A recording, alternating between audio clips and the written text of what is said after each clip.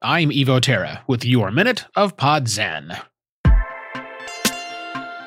I've never heard a podcast listener say, I wish my favorite podcaster cared less about their show. Instead, they tend to be appreciative and reward those podcasters who work to master their craft. Not shockingly, most listeners aren't keen on recommending podcasts created by hosts who can't be bothered to master the craft of podcasting. And yes, podcasting is a craft.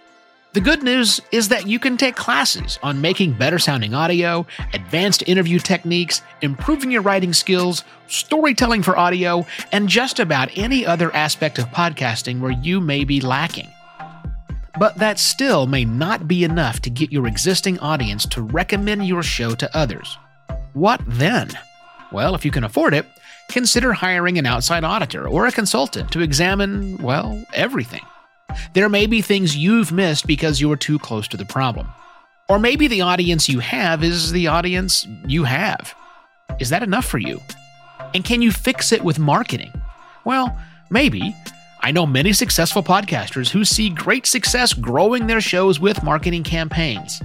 But spending money to market, advertise, or otherwise promote a podcast that even the most ardent fans can't be bothered to recommend seems rather unproductive to me.